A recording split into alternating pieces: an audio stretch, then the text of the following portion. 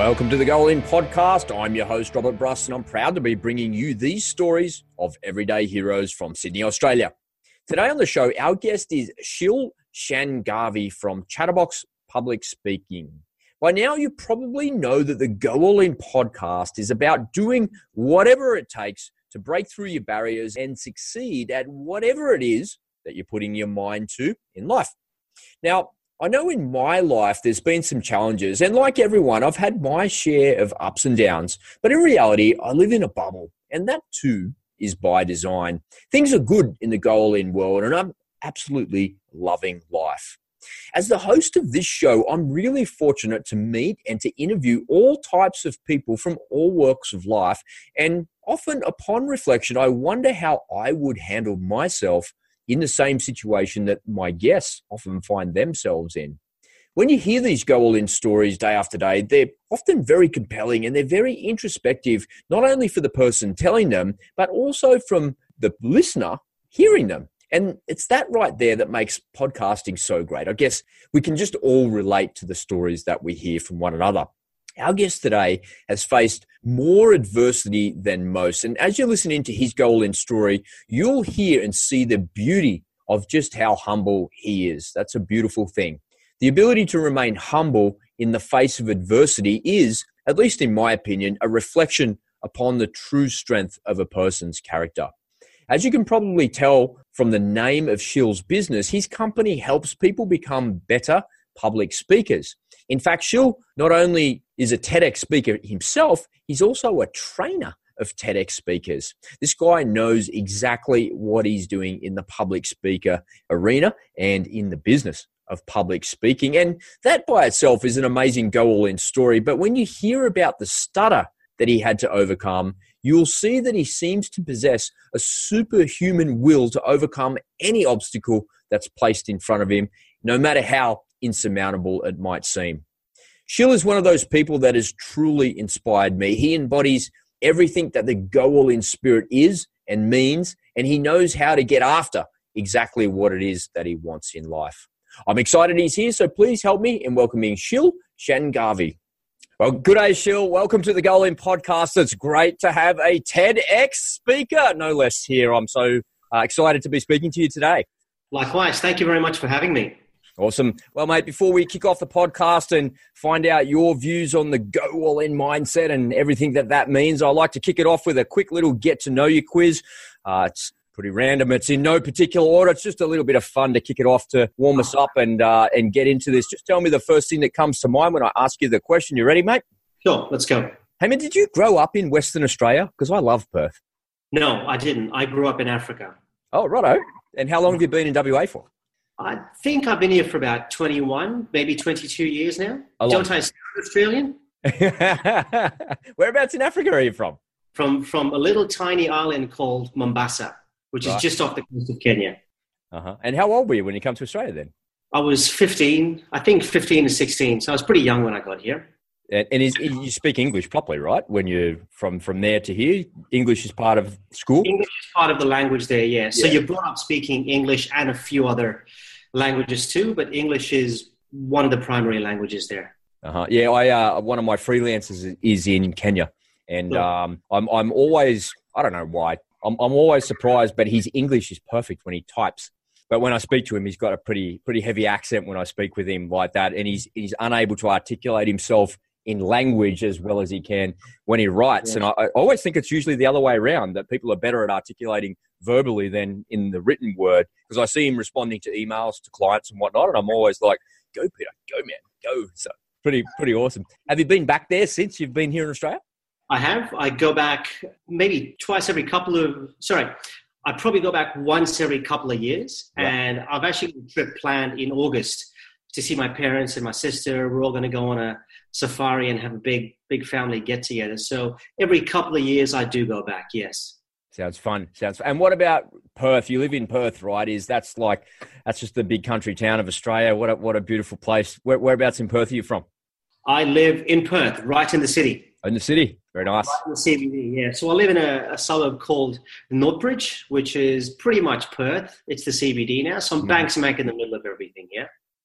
So for the people that are listening in, because we have a whole lot of international listeners of this podcast, like thousands of people actually, what's the best part about Perth? Because it seems like a bit of an afterthought to people wanting to travel to Australia for a holiday. They want to go to Sydney, Melbourne, to the Barrier Reef, to the Gold Coast. And Perth? What's the best part about it? Let the audience know. There's a lot of cool parts about Perth. In fact, my parents were here to visit me 2 months ago. And to them, Perth is the Big Apple. We come from a little tiny town in Kenya where we don't have the sort of things we have in Perth. Now, when you come here, there is so much culture. There is so much to do. We have a precinct called Elizabeth Quay, which is brilliant. It's a man-made structure, for lack of a better term. And there's the Ritz-Carlton is coming up. There's a canal there. It joins Kings Park to the city. It's vibrant. There are cafes and bars everywhere. So there's not one particular thing I'd say is awesome. All of Perth is awesome now. So if you do get a chance to come down, you should visit Perth. Absolutely. Hell yeah. We're paid by the Western Australian government to give Perth a plug today, by the way. But if you've never been, make sure you get on a plane and go. And if it's not on your bucket list to go and check out at some point, make sure you do that as well, because it is truly a beautiful place, especially up north with the beaches and whatnot as well. Well, Shil, you're an international speaker and you travel all over the world but that's for work. Where do you like to go? And I love to ask this question of people that travel a lot. Where are the hidden gems in the world that you like to go for a holiday, for fun, not for work? There's a few places, so I'll pick out two specifically. In December of last year, I went to a little town in Austria called Hallstatt. Have you ever heard of it? No, I haven't, no. It's a little tiny town in Austria that's tucked away in the middle of nowhere. To be completely honest, I didn't want to go. My wife insisted we check it out. It's got a population of maybe 3,000 or 4,000 people. It's tucked away in the middle of nowhere, surrounded by mountains. There's a lake, cobble streets. It's beautiful. And it's so isolated that I'm sure if the world around you was crumbling, they wouldn't have a clue about what's going on. So that definitely stands out as a place that I loved. But the other part of it, I'm a soccer fan, big soccer fan. So anywhere in the world where I can experience big games, Barcelona, the Wembley Stadium, been to Real Madrid, anywhere I can go watch a soccer game in big stadiums are destinations for me. What's that like? Because I do see that and think I'm not a really big sports fan, but I do really like to go to live sport. Like I don't really care what I go and see if I watch soccer or AFL or rugby league or something like that, or a boxing match or something like that. What's it like in a big European stadium with a bunch of fanatical fans? That must be an awesome atmosphere. In one word, epic. Epic. Absolutely epic. Very few sports in the world have this sort of passion.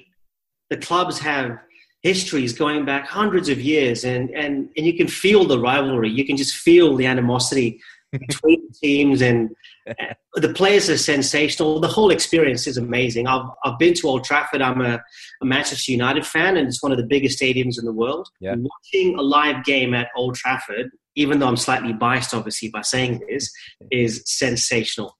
Why do you think we just don't encapsulate that here in Australia? I mean, if you've ever been to the MCG in a big sports day, they do, but it never looks the same as what it does like European football.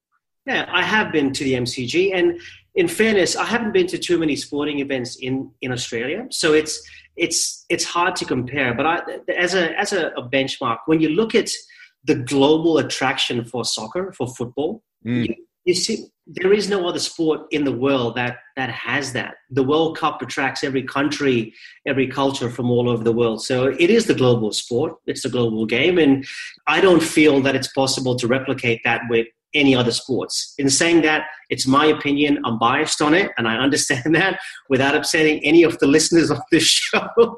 I am a football fan, so I'm always going to think that way. I was just going to let you keep dividing the audience. You're digging yourself a hole there, so divide away. It's like cool. You're having fun with that, weren't you? I was a little bit. You know what the most watched sport in the world is? It's Formula One, right? Is it really? Yeah, it's Formula One. Yeah. I honestly didn't know that. I thought the most watched sport And it's probably going to sound like a biased thing, me saying this, is soccer, is football, yeah. Yeah. Well, it probably would be from a live perspective, more people going to live games, but I think just the telecast of F1 and the big money machine that it actually is like that. I followed Formula One really closely for years and years, and one night in the middle of the night, I got up and I turned it on and I was watching it, and not much was happening in this particular race. The cars were just going round and round in circles, and it just dawned upon me that I was just watching cars drive around and round in circles, and there was a little bit of drama, and I was like, come on. And I realized, like, is this even sport? I'm not sure. So I'm going to dig my own hole and divide the audience and say maybe football and team sports are a little bit better than Formula One like that as well. In saying that, though, big respect to Formula One drivers. Oh, yeah, of course. To have the courage to get into a Formula One car and drive at that speed, it's an enormous skill. It's a sensational thing to do. So big respect to them as well. Absolutely. Tell me, Shil, when you travel and you're on your own and you're traveling for work, what do you do to relax? Do you have a routine? Do you exercise a lot while you're away? Do you like to go to the opera secretly and nobody knows about it? Or do you go to museums? What do you like to do when you're in a place where you've never visited before? Well, let me start by saying I haven't traveled that much for work, just to set the right expectations to everybody who's listening. The few times I have traveled, I am a gym junkie, so I do exercise and I work out a fair bit. Mm-hmm. I normally spend my time just to relax, just to check out the sights and keep my mind under control. For me, if I'm under too much stress, then I find I have a stutter. Then my stutter tends to come out a bit as well. Mm-hmm. So if I do travel for work, and say if I'm speaking or coaching, I'll make sure I go watch, if I can, a football game. Definitely go to the gym. Yeah. But I spend my time just trying to relax and just getting my brain under control, so the words work the way I would like them to work. Very nice. Well said. I like to try and take it a little bit gently too when I'm in a place for work like that. And I have traveled quite a lot for work over the years, and I'm not a crazy person that goes and tries to do all the sightseeing in one day like that because you're on your own. I like to kind of be present in those places and just enjoy the experience while I'm there. But it's a unique experience when you get to travel on your own like that, especially if you're just doing some consulting or you're visiting a client or coaching or speaking like you do there. So it's an interesting thing to do. All right, shifting gears here down the list of questions that I've got. Do you have a favorite author or a favorite book that you'd want to share with the audience? To be completely honest, no, I don't. I've got a couple of books behind me, as you can see. I like to read autobiographies. Right. And in particular, there's a book up here, Alex Ferguson's autobiography, and that's probably the one book to me. Look, stands out because the fact that he was able to do what he did consistently for such a long time, that is interesting to me. I've read the book on TED Talks and 1,000 speeches around the world to move and inspire. But to be honest with you, no, I don't actually have one book and one author which stands out for me. Do you ever sit down with a fiction book every now and then and just get drawn into a story that somebody's, spent their life trying to create? Or is it always an autobiography or nonfiction? I read a bit of fiction. And when I say I read, I do tend to listen to audiobooks. And the last couple I read were far-fetched. I'm talking monsters stuck under the ice in the Arctic, and there's an SAS team that has to go in and try and find people and kill it, and it's that sort of stuff. So I do enjoy far-fetched science fiction as well. Yeah, I like to ask that question because I think we live in the modern world that we live in, short-form content is social media scrolling through your news feed, and it's like a 90-second video, or it's you sit down at Netflix and there's like 12 hours that you binge on over the weekend because it's raining outside and you don't want to go anywhere, you want to break. Sure. There's not much middle ground, I don't find anymore in the content world that we live in. So reading a book feels to me like reading a physical book feels like middle ground content because I sit down and my attention span for doing that is about 45 minutes to an hour, but nothing else is 45 minutes to an hour. That's why I kind of ask if you're reading a book. Interesting. Cool. I mean, last one for the quiz here. What's the best piece of business advice that you've ever received? Best piece of business advice I've ever received. There's a couple. There's actually been a few ideas. There's a few pieces of advice which I've received. I suppose the one which stands out was if you have an idea, don't be afraid to put it out there. a lot of people think of some really cool things. And there's always a fear that if you put the idea out there, you'll get rejected. People will laugh at you. It'll be embarrassing. And so it was all around, don't be afraid to put your ideas out there. See what the world will say. And it's the only way to test your ideas. Beautifully said. Beautifully said. I love it. If you don't mind, I'm gonna borrow that one as well. I think that's it's very, very wise advice, because it's a pretty hard thing to overcome, the fear of rejection and people thinking that you're crazy. I have had a few entrepreneurial ideas over the years that I've kept buried and kept to myself, and then brought them out, and everyone goes, "Man, you should have done that years ago. That was a great idea." And I'm like, and the eyes don't know what to say about it, They're right. Does that happen as well to other people? I'm sure it happens every day to millions of people around the world, where somebody's gone a hidden gem, but they're just too afraid to put that gem out there. And sure, you'll need to refine it. You'll need to test it and find ways to improve on it, but you'll never know unless you try. Beautiful, beautiful. To use the football analogy, you're never going to get to score a goal unless you get on the field and play. That's right. And unless you take that shot. There you go. Beautifully said. Beautifully said. All right, Shil, thank you so much for having a little bit of fun with me here on the front end of the podcast and sharing a bit of your life experiences and your opinions there. People come on over to the Go All In podcast to learn more about others that have gone all in. So if you could, mate, could you please share with the audience your biggest Go All In story or stories and the lessons that you've learned from your commitment to success? The biggest Go All In story is where I am now, in Chatterbox, doing what I do. I'm a speaker. I'm a public speaking trainer. So I suppose, to give you the background, this is a line of work in a career I never imagined I would ever be in. Ever. And I can't stress that enough. This is the last thing I ever thought I would do. I was employed. I've worked across several corporate jobs over the last 15, 20 years to varying degrees of success. And along the way, I've had lots of failures. There's been plenty of embarrassing times, lost a lot of money in the process as well. And for me, the biggest Go All In story is putting everything on the line with Chatterbox, putting myself out there. It's been an exercise where I've had to rebrand Shil. I've had to rebrand everything about me as a public speaker, as a public speaking trainer. That's been a challenge. It's a tough industry to break into. It's a tough game to cut your skin in. So the biggest story for me is really a transition from being employed in corporate to doing something that I never expected I could or should ever do. Tell me, why is it such an unexpected career for you? Can you share that with the audience? Yeah, I can. Speaking, so not just public speaking, but speaking in general has always been my number one fear. As you can tell, I'll sometimes stutter. Ever since I was 10, I've had a really bad stutter. And over the years, as I got older, it got worse. So when I moved to Australia, the shock of being in a new country and culture really got it bad. When I went to university, it got even worse. As I got into corporate jobs, the level of pressure, the responsibility affected me, and it got to me. So there was a point there where I would struggle to say my name, and it affected my confidence. It affected everything about me.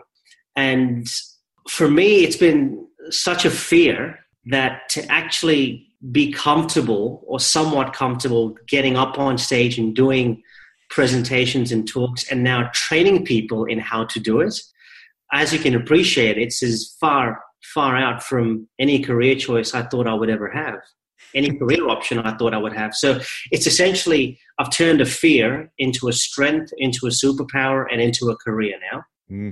And tell me about making the leap from corporate, from having a job, into your own business, because many people that I talk to on the Go All In show, that is their Go All In, because you go from a place of comfort, relative comfort and security, where you could be on a trajectory for the rest of your life and you kind of know what's happening, and you take a leap completely into the unknown, usually into your first business. Sometimes it works, sometimes it doesn't work, and you end up back where you started. But what about for you? What was that transition like? How did you actually get across the line? Because I do know that there's a lot of people that listen to this podcast that are teetering on the very edge, because I always get this feedback from the audience via emails and socials and messages and stuff. They're like, oh, I just can't quite get there. And my response is always the same. It's like, well, go all in, man. As you're telling the go all in guy, you can't get there, go all in and just have a crack at it. What about for you? Tell us about your version of that. I knew I had a crystal clear idea. So by the end of my corporate career, I knew I wanted to do this. The better I got at public speaking, the more comfortable I grew in this. I set up Chatterbox as a hobby to my actual job, my full-time job. And the fulfillment that I had from doing public speaking, the level of confidence it brought in me, and of course, from a financial perspective, as soon as I started getting paid to do this, I knew there was something there. And so when I did the math, I was in the construction industry. And there are so many competitors in construction who pitch for a very small pie of work. Public speaking, there are so many people who are afraid or want to get better at public speaking, and few competitors, or few people rather, that do what I do. So from a market share sense, it made sense to explore this.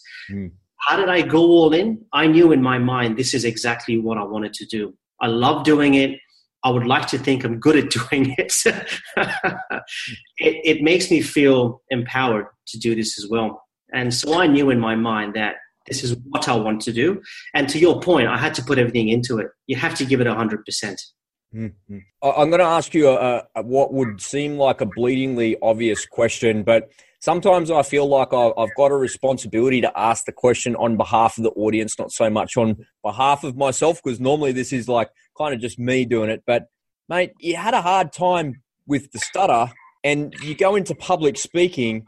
I used to be a paratrooper and people think that I was crazy for jumping out of airplanes and doing that for a job and stuff. But people, I think, that have phobias of stuff would rather go and be a paratrooper for a living than be a public speaker or a public speaker coach. Like the fear of public speaking, and it's a blindingly obvious question, but the fear of public speaking is in some cases for some people worse than their death. That is like, and you've gone and taken that to the nth degree, especially with the problem that you suffered from with the stutter and all of that. Can you offer some sort of like sane comment on that? Because that is really a superpower to be able to master that skill set. There isn't a sane comment on it. To be honest. I sometimes think I'm insane. The level of control which goes into my stutter, very few people actually understand how much control goes into it, from my breathing, my pace, the words I use, the sentences I use. I'm constantly doing this, so you won't be able to see this. But if I stop tapping my hand, I can't talk to the rhythm of my fingers. And if I don't tap constantly, we would struggle to have a conversation. So what I'm trying to say is, because of my stutter, I've managed to take my speaking to a level where it's deliberate, it's controlled, and all of that has given me the techniques to control my speaking ability in such a way that I know when you put me up on stage, I have control over it. And I'm able to deliver things in a way that other people mightn't have had to think about or work through if they didn't have a stutter. Does that make sense? Yeah, it definitely does. I know I've done probably not as much public speaking as you, but I've done a lot of instruction in my life in the military, doing instructing. And sometimes you get up in front of a group of 30 people, 10 people, 5 people, 300 people. It's all sorts of different things. And I always have a little bit of nervous energy there, and you know, you want to get it right. And it's kind of different in the military as well. You don't really have a harsh audience or a critical audience. You sometimes have an instructor with a pencil telling you what you could do better and helping you through it and whatnot. But I always had nervous energy because I always wanted to do a good job and wanted to deliver the message succinctly, and I wanted to help people and do the right thing. That's why I was there doing it. How do you have nervous energy when you get up there, or are you just really concentrating on your voice and your techniques and getting it all under control? It's really interesting. It's like almost like a paradox what you have to deal with. I always have nervous energy. Awesome. Good. Always. Good. I don't believe there is a speaker out there who can honestly say when you get up to speak to an audience, you don't feel nervous. There's a famous quote by Mark Twain, and he says, there are 2 types of speakers in this world. The ones who are nervous and the ones who are liars.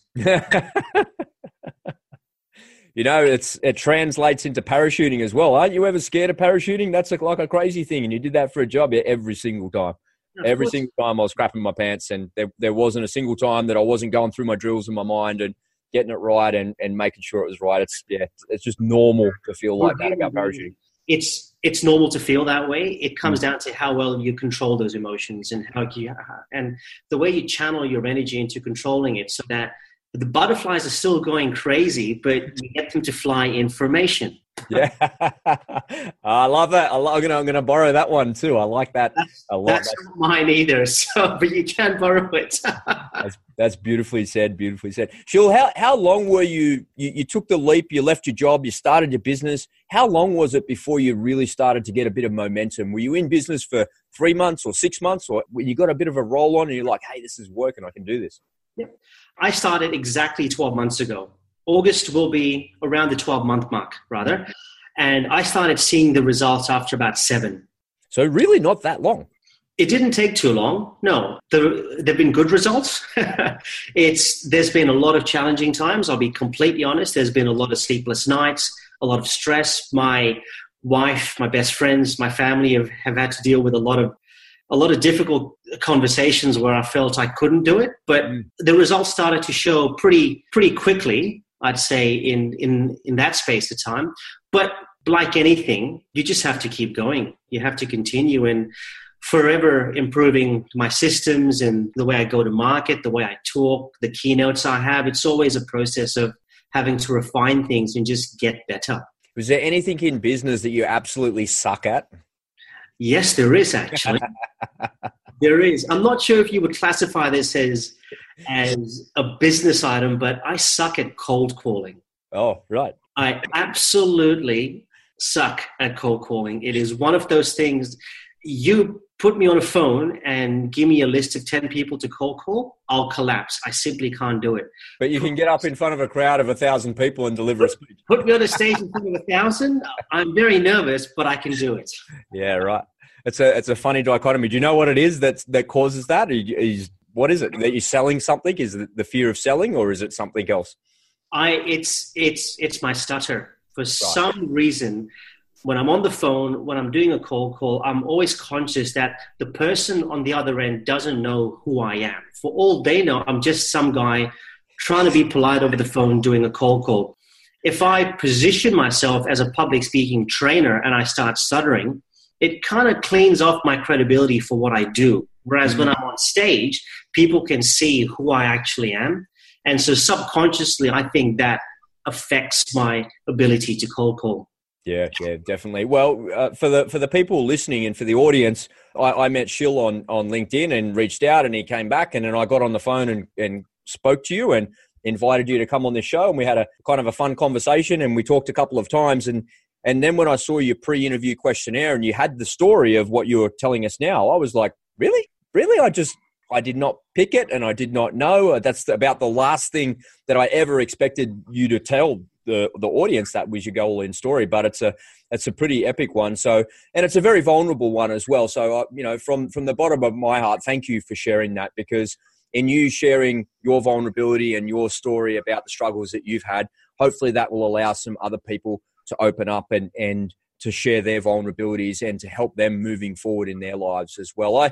I spoke to a fellow the other day on a podcast, and he had a really good, successful corporate background. And like most people, he wanted to work for himself. He took the leap and he went all in, and he got on the other side of all of that transition, but he never really got much traction. It took a little bit of a while for him to get momentum. And like you, he was having some sleepless nights and he was having some problems. And the problem that he had, he was addressing the issue with some booze. And that became a bit of a problem, and he started to become a bit reliant on it. And it that's a really slippery slope if you've ever been down that path.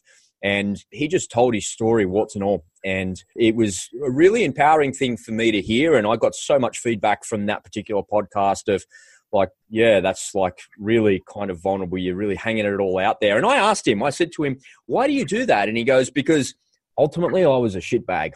I was a shit husband. I was a shit dad, and I was shit to my customers and my clients. And it was because I was drinking, and I didn't think I had a problem. And I put my hand up. I said I had a problem. And when I do that, I tell this story. And it kind of gives everyone else permission to say, yeah, I'm a shitbag too. I can go and get some help and do something about it and turn my life around. And yeah, so that's good. I agree with that. When you can open up and when you can tell people what you've been through and what's deep inside you, it's a vulnerability that I would like to think people appreciate. Because I think a lot of people out there would want to say these things, but they just don't feel they can. Yeah. I've always thought the more you can share, obviously in the right way, in the right context and capacity, it's liberating. It's almost like taking the pressure and the stress off you, putting it out there to share with the world. And then you start to realize it's not so bad. It's not so bad. You may have been through a shit time, but there are other people who've been through a lot worse than I have. I'm sure they are. I was brought up in Africa. I was born in Kenya. Some of the stuff that I've been through there, you would never want to go through here. Yeah, absolutely. And you know, I see that a lot as the host of the Go All In show is often people will tell me a story and I read those stories before I get on air with them. And I ask myself, how would I handle that? I'm like scratching my head going, they talk about illness and health problems and something like, you know, what you're talking about, your stutter. And I'm like, I don't know. It really kind of highlights to me and shines a spotlight on me as an individual that, dude, you live in a bubble and your world is really, really good and don't complain. Because I should be so much more thankful than I am for what I have, because my health is great. My relationship is great. I've got a really good life, and I've you know, that's by design, of course. You know, I worked hard for that very thing, but every now and then I do find myself complaining, and I really got nothing to complain about. It's normal to complain. We all do it. No matter how good our lives are, we're always going to complain, but it's good to sometimes just take a step back and take stock of what you have. In my case, take stock of the fact that when you do talk, when you do have a conversation, you don't go through enormous amounts of stress and anxiety before you say your name. Yeah. I can never pronounce my wife's name, no matter how much I try, no matter how much effort I put into it, no matter how often I tap and speak to the rhythm of my fingers, I can't pronounce my wife's name. So when we go out, she needs to introduce herself because I just can't. Right. That's something like, I've got nothing to complain about. It's just to put things into context. And everybody's got this. Everybody's got, a lot of people, I'm sure, would have something that makes them feel anxious or that they complain about. And I always think just take a step back and take stock and see what other people have to do or go through or how they feel. Anyway, I'm going completely off tangent here. So please, can you pull me back on? It's a beautiful insight to the way that you kind of view life and the way that you deal with the challenges that you've dealt with. Let's bring it back on course. I'll bring it back on course for you here. As a speaker and a coach of speakers, you've worked a little bit with TEDx and Toastmasters. How do you keep curious about refining your skill? How do you measure, you go up on stage or you deliver something or you practice something, you've delivered it, and you only really get one chance of it. You don't get to do that particular one again. You might go and do the same thing somewhere else, but you only get to do that again. How do you stay curious about getting better at it and delivering it? What is it? How do you measure it? I don't think there is a way to measure it. You stay curious because you love doing it. And I would think the day I do a particular talk, there's a particular talk that I give, which is quite a popular one. It's the Missed Opportunities talk. I've done it quite a few times now. And every time I do it, the reaction from audiences is different. Obviously, I would love everybody to walk away and think that was the most incredible thing I've ever heard. And you refine it as you go along because your audience is different. Your delivery will change slightly, all depending on the audience. Specifically to your question, how do you stay curious about it? And is there a way to measure it? I don't believe there is a way to measure things. I normally don't ask people for feedback. It's something I've stopped doing because it takes one person to say, I didn't enjoy it, to crush how you feel. I'm so fragile. Yeah, so I normally base the measure of success on the feedback that I get on the night or the weeks afterwards. People will come to me and contact me and say, that was incredible. Can we catch up and can we talk? That's a measure of success. The curiosity, to refine it, you just have to constantly read how you feel, read the way the room is. Are you able to adjust to the audience? If things go wrong, For example, if I have a PowerPoint slide, but there's a technical issue and the slides don't work, all my slides paint an image which tell my story. And if I don't have the ability to talk with slides, can I adapt to it quickly and still tell that story with the same impact? Mm-hmm. I'm going to go out on a limb here because you seem like a fairly sharing sort of character. Sure. Has there been a time that stands out in your mind where it all just came undone for you and things didn't go right for you, or your delivery wasn't right? Or is there one thing that, life is a series of feedbacks, not mistakes. You get feedback, but sometimes things are really embarrassing and sometimes things are like really bad. And I've been there. I've been made a fool of myself plenty of times in my life, drinking too much beer, whatever. But professionally, I've done that as well, where I've made mistakes. I've missed deadlines. I've had oversights, and those things are professionally embarrassing, and they're really hard lessons to learn. And it's the Jocko Willink thing where you've got to take ownership and extreme ownership of it. And the only way to really own something that feels embarrassing to you is to confront it. Well, that's the kind of methodology that I like to use. But that is confronting in itself. Can you share something like that with us? I'm going out on a limb because I'm asking you to embarrass yourself. I absolutely 100% can. Oh, you can? Absolutely, I can. Look, and you're willing to as well. I'm willing to. By the way, I'm not telling you my ones. Not at all, mate. I'll ask you at a separate time. I went through something and I owned it, and I still own it. I'll have to give you some background though. I'll have to give you some context just so you understand why it happened. In addition to my stutter, I've also got another pretty rare condition where my body struggles to regulate heat. So on your spine, you've got the nerve endings which are responsible for the distribution of heat. Mine don't work.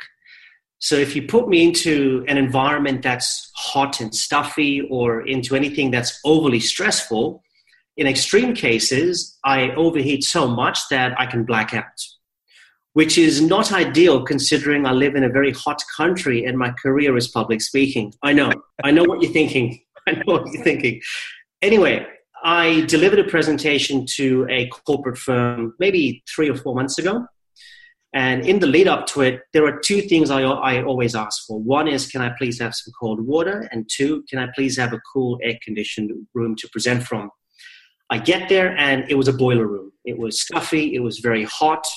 The partner of this firm actually told me, you may struggle. I should have known then and there to call it off because I knew I would struggle. I pushed through, I presented, and it was awful. I was drenched in sweat. From a 20-minute talk, 10 minutes in, I was so uncomfortable, I thought I would pass out. My words weren't coming out well. My engagement was off. My whole presentation was a solid 1 out of 10. It was very embarrassing. Do you feel woozy as well? I thought I was going to pass out. Oh. I actually thought I was going to pass out.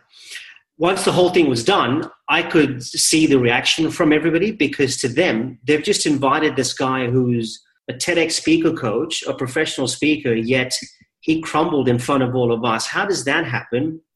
The response from them was not too good, to be honest. So to own it, I recorded a video and I put the video onto LinkedIn and I shared the whole thing. And I told people about it because why hide from it? It happened. I owned it. I know there's things I could have done to change it. What do you do? That's it. It's just one of those circumstances, isn't it? I'll share one with me. I'll tell you my story and you'll probably go, oh yeah, yours is 100 times worse than mine because you're in front of strangers. Mine was when I was in the army, I was the physical training instructor for the unit that I was at. And we went up to a place in southeast Queensland called Canungra. And this place is in the Glasshouse Mountains at the back of the Gold Coast. And these really big, steep hills. And it's the Jungle Warfare Training Centre. And we went there and we put our stuff down and we started doing our thing. And I started to get a cold. And for the weeks in the lead up before we went there, I was training these infantry guys and like at the front of the class and delivering the training and beasting them into like near oblivion day in and day out because fitness is absolutely paramount as an infantry soldier. And the minute that we got out of the unit and into a different location, I got really sick, like a proper cold. And the next day they said, all right, get your gear. We're going to go and march up the top of the hill that's with your pack. Put all the stuff in your pack, get going. And I put my pack on, and I swear to you, it was probably 40 kilos, but it felt like about 90 kilos because I was just unwell and worn down. And I was so unbelievably determined to not let any of these guys see me fail. And I was not on your life going to sit out and do that. And the minute I stepped out, they stepped off, and, at a cracking pace to begin with, because everybody was so fit from all the training we were doing. And there I was looking like a moron because I hadn't done any of the training with them. I stood at the front of the class doing it, but I was so sick, and I was coughing and spluttering and the snot, and they're like, oh, come on, Rob, come on, mate.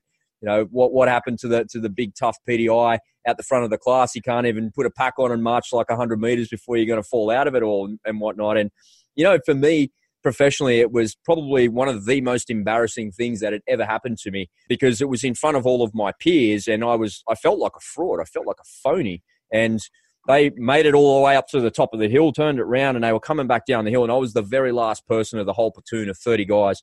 And I was so crook, and I was just trying as hard as I could. But no matter how hard I tried, I couldn't get there. And they lapped me.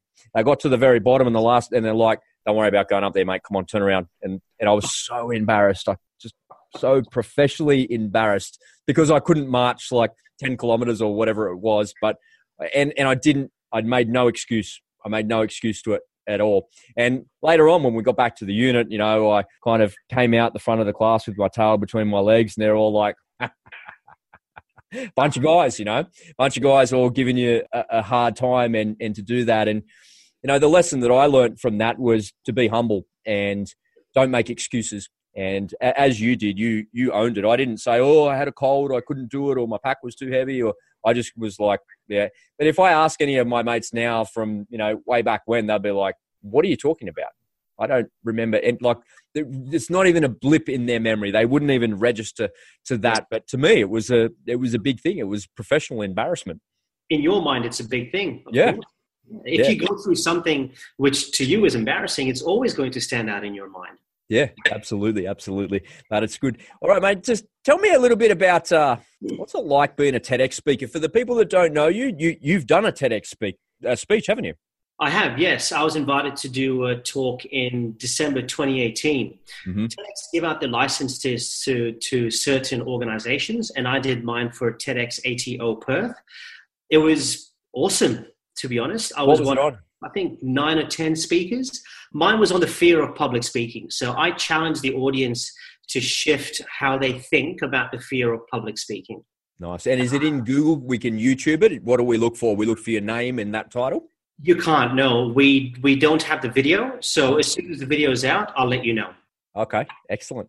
And I'll, if you're listening to this podcast on your phone, just have a peek at your phone, because if the video's out, I'll put the link there in the show notes. And if you're watching this video, of course, just scroll down and a link will be there. And once that comes out and Sheil gives it to me, I'll update it. So if it's not there now, it certainly will be. And now you're a coach there for the TEDx speakers that come on. Tell me about the process. How do they select somebody to come and be a TEDx speaker? Because there must be thousands of applicants and hundreds of interesting topics in the process. I'm sure there are. The selection process is something I am not a part of at all. You don't see that at all? I don't see that part at all. But from what I understand, there are hundreds of people, thousands in fact, who put their applications in. That then goes to a curation team who evaluates and assesses. I'm sure they would interview some of the potential speakers as well to quiz them on what their ideas are on what the topics are. And from that point, once the speakers are selected, we get assigned. And I've got a couple of speakers coming up for the flagship event, which is on September the 7th. And so the process to get a speaker stage ready is a lot of fun. It's interesting, it's challenging, it's fun. Is it rigorous? It is rigorous, yes. I mean, you have to remember, you're getting up on stage in front of 2,000 people, delivering arguably the biggest talk of your life on a topic which means a lot to you, with an idea worth spreading. Yeah, it's not only important for you and your own personal brand, but for the TEDx brand as well. So you want to make sure you get it right.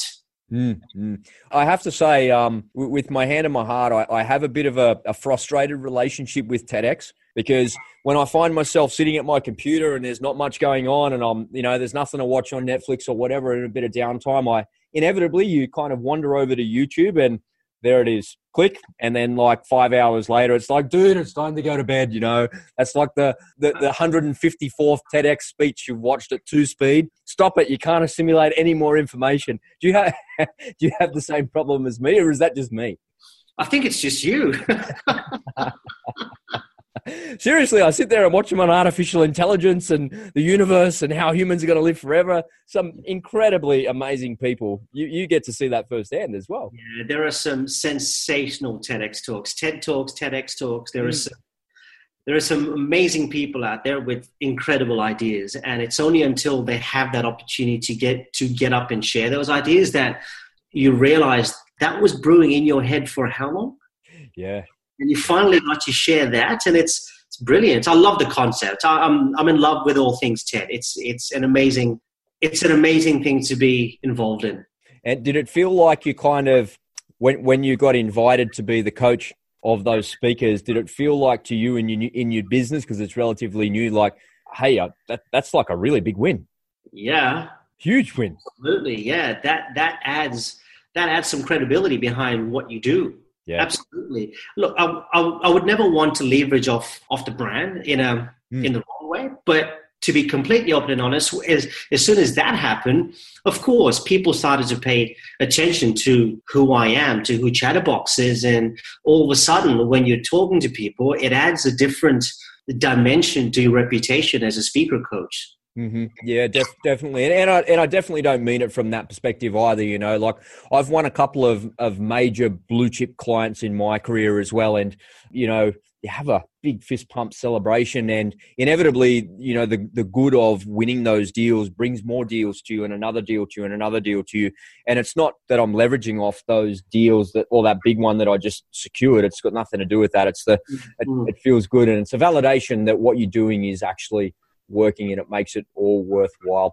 I wanted to transition into Chatterbox, and can you tell the audience about that? What does the business do? How do you help people? What's it all about?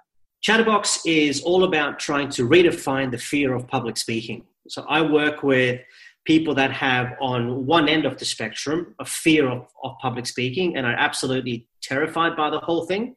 And on the other end of the spectrum, I work with C-suite executives who are pretty good at public speaking, but they just need to polish their delivery. Mm-hmm. Chatterbox, I'm a speaker and I'm a speaker trainer. And underneath those two categories, I train, I coach, and I speak. And that's what Chatterbox does. What's your favorite, training, coaching, or speaking? I love doing all. I love all of it. That sounds like a cliche thing, I know, but the fulfillment of delivering a really, can I say kick-ass? Yeah, hell no. Yeah. The feeling of delivering a really kick-ass talk, you can't buy that. It's incredible. The feeling of seeing somebody deliver a kick-ass talk after you coach them is incredible. The feeling of seeing a person who's terrified of public speaking, but all of a sudden find a way to control their nerves so they can start speaking is incredible. They've all got different feelings of the validation to them, which I can't, it's too hard to describe, but they've all got a very cool thing about it. Well, while I've got you here, and given that you're a public speaker coach, for the people that are listening that have a bit of a phobia or a fear of it, what is something that they can do to help themselves get over? I mean, there's so many techniques. There's the physical techniques. There's, in your mind, it's like imagine the audience naked, all sorts of silly things like that. What are some common ones that you've seen really work for people, or is it very individual? So firstly, can I just say, do not picture the audience naked. Why not? Don't do that. Picture them with clothes on. Picture them with clothes on like they're normal people who've come to listen to you speak. That'll add to your anxiety if they're naked. Don't listen to Rob's advice there. Well, I'm not the speaker coach. Probably the quickest thing that I can tell people to do is control their breathing. Quickest thing. There are so many techniques you can use, and everybody's different. But the one thing a lot of people fail to do is control their breathing. What happens when you panic? You experience a shortness of breath. when you experience a shortness of breath, it's very difficult to talk. It's very difficult to control what you want to say. Now, you may have heard of people, I'm sure the listeners can vouch for this as well. People will sometimes say, I felt my voice tremble. Yeah? That happens when you experience a shortness of breath. So before you start speaking, if you feel those nerves, and you more than likely will, take a few really long, deep breaths. Breathing activates what's called your parasympathetic system, which essentially relaxes you. The more relaxed you are, the easier it becomes to control your nerves and speak. Of course. Yeah, it's a natural thing to do, isn't it? You know, I've had the experience of panic, I guess you would call it. And it was a bit self-induced. And I can remember one time we were on a plane, parachute, climbing up to 12,000 feet to get out. And my equipment was too tight. And it was right up around my diaphragm here. And my chest strap was really tight. And I was squashed in with everybody. And it was hot in the airplane. And I just wanted to get out. And I had to go to the bathroom because you go up to altitude in an unpressurized plane, everything expands. And I could feel when your chest comes in and out like this as you're breathing, but I could feel the chest strap was so tight that I couldn't get a whole breath in. I was like going, and all of a sudden, because my breaths are so short in, but my exhale is so far out, I'm starting to get a little bit like dizzy, and you got to get a paper bag and blow into a paper bag. Yeah. And my mate sitting opposite me, is kind of like smiling, going, he's going to faint. He's going to faint. And I could see him mouthing that. He's going to faint. And I was like freaking out like that. And as the oxygen in my blood dropped, I could feel myself like panicking. I could feel my blood pressure rise, like a hot flash in my face and stuff like that. And you know what, though, that I've never forgotten what that felt like. And I've also had a similar feeling before I've gone on stage of not panic, but I do know if you don't get your breathing under control like that, then it can really lead to some detrimental things. So absolutely don't picture the audience naked. Get your breathing under control. Get your breathing under control. And when you do get your breathing under control, speak as you exhale. Yeah. Simple techniques. Simple techniques. Simple. And sometimes simple techniques work the best. You don't need to overcomplicate things. Yeah. Control your breathing. Obviously, there's more to it, but as a quick, what can we do straight away? Get your breathing under control. Mm-hmm. Okay, Charles, I'm going to shift gears as we come to the end of the podcast. And thank you so much for sharing your story and all of that with us as well, because it's kind of been a lot of fun so far. And I like to ask a podcasting question of people of, where were you 12 months ago? But I know where you were 12 months ago because you kind of just stepped off into this new business. What's on the horizon for you for the next 12 to 18 months? It must be a really super exciting time ahead in a building phase of your new business as it is. Super exciting. There is a lot in the pipeline. I've got a lot of exciting things about expansion, but in saying that, I don't want to expand to a point where it's too big. I do this because I love doing this. It fits my lifestyle. It fits where I want to be in life. So I certainly don't want to get to a point where Chatterbox is just some big mean brand, a beast, rather. Yeah. Where do I see myself in 12 months' time, 12 to 18? I'd love for people to look at Chatterbox as a trusted brand for public speaking. I'd love for them to look at me and the brand and think, this guy's genuine, he's authentic, and we know that if we go to Shill and Chatterbox, he can do what it takes to get us much better with public speaking. There are plans for me to join some other organizations, which I can't talk about just yet. Mm-hmm. So there's a lot of exciting things which are happening. I've got some speaking gigs on the East Coast. I have a few things coming up internationally, which will be quite nice as well. Exciting. Yeah, so there is some cool stuff that's happening. Excellent. And if people want to connect with you, what's the best way for them to do that?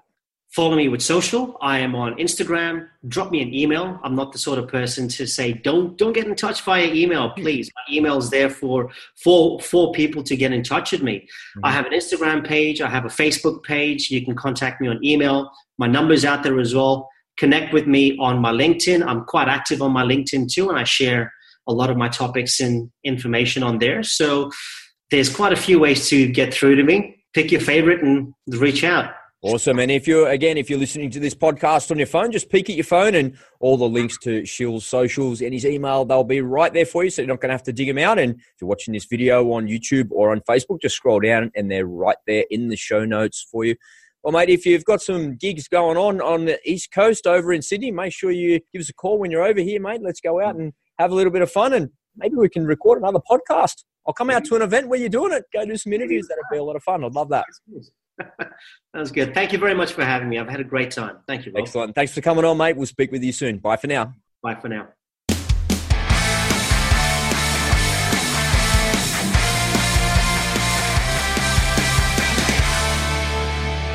Well, there you have it, folks. That was an epic show from an amazing guy. Please make sure you connect with Shil. Just pick at your phone and all the links to his website and his socials are right there in the show notes, so you don't have to dig around the internet for them. They're right there, nice and handy for you. Now, if you've got a question or a comment or an idea for the show, please reach out via the Go All In socials and make sure you subscribe to the show on the app that you're listening in on right now. And if you have a moment, I'd really appreciate a review, as that helps a whole boatload as well. Don't forget you can send me an email at any time as well. Just visit goallin.com.au to find out more. Well, that wraps it up for the show today. Now, whatever you're doing, whatever you're working on, get busy, get to it, and go all in. I'll see you next time. Got so tired of waiting, got tired of the chase. I've been feeling like lately there's nothing in the way.